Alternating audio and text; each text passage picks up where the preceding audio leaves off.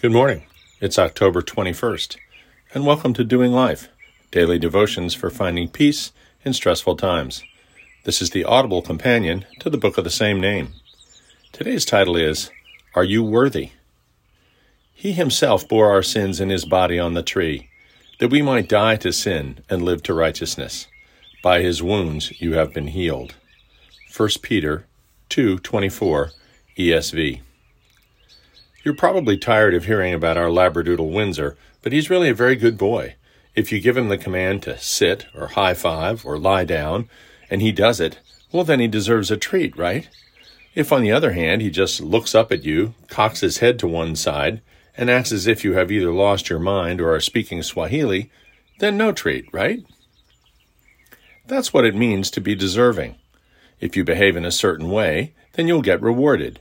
If you behave differently than that, you not only get no reward, you might even get punished. That would be undeserving.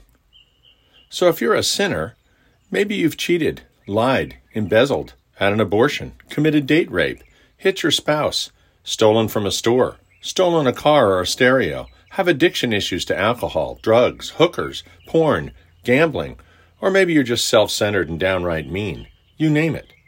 Well then, no reward for you, right? I mean, aren't Christians rewarded because they're good people? If you find yourself in that sinner group, you're just not worthy of salvation, right? Would a church even want you to be a member? The good people who follow the rules never commit crimes, have few bad habits, and treat most everyone with love and respect. Surely they're worthy of the sacrifices Christ made. This, of course, is the wisdom of the world, and the reason God tells us repeatedly in Scriptures not to trust it.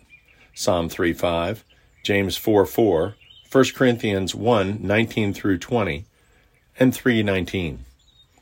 Worthiness and deservedness are often confused. Christ died for us while we were yet sinners, Romans 5:8.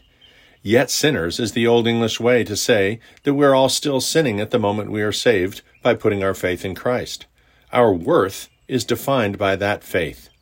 God sees our worth in Christ and Christ in us, and that's how we attain the righteousness required to come into the Father's presence. It has nothing whatsoever to do with what we deserve. What we deserve is death, every one of us. Romans 6:23. So if we constantly sin and are undeserving of reward, what determines our worth? True, the believer's value, their worth, their very identity, is found in Christ Jesus. But what is the worth of any man that God would care enough to sacrifice his only Son for them? Why does God pay attention to mankind at all? God is not only aware of man's plight, separation from him, even if self-inflicted, but he gave man dominion over all the earth and all the creatures that live upon it. Psalm 8:1 through 8. In fact, God so loved the world that he gave his one and only Son, that whoever believes in him shall not perish but have eternal life. John 3:16 NIV. So the next time you think you're not worthy of God's love or Christ's sacrifice, you're thinking like the world, like the evil one wants you to think. If someone tells you you don't deserve God's love, they're right. You don't. What you deserve is death, and that has been man's ultimate reward since the rebellion in the garden. However, if you think you're not worth God even troubling about you, you are dead wrong. You're made in his image, and he's the one who has determined your worth is not simply high, but inestimable. Dear Heavenly Father, thank you that you chose to give us Christ rather than the death we deserve. Thank you that you made us in your image, and although we may have tarnished it with rebellion, we haven't erased it.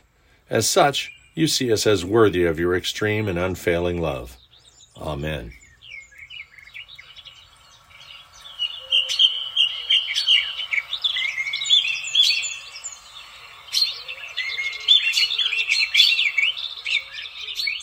We'll see you tomorrow.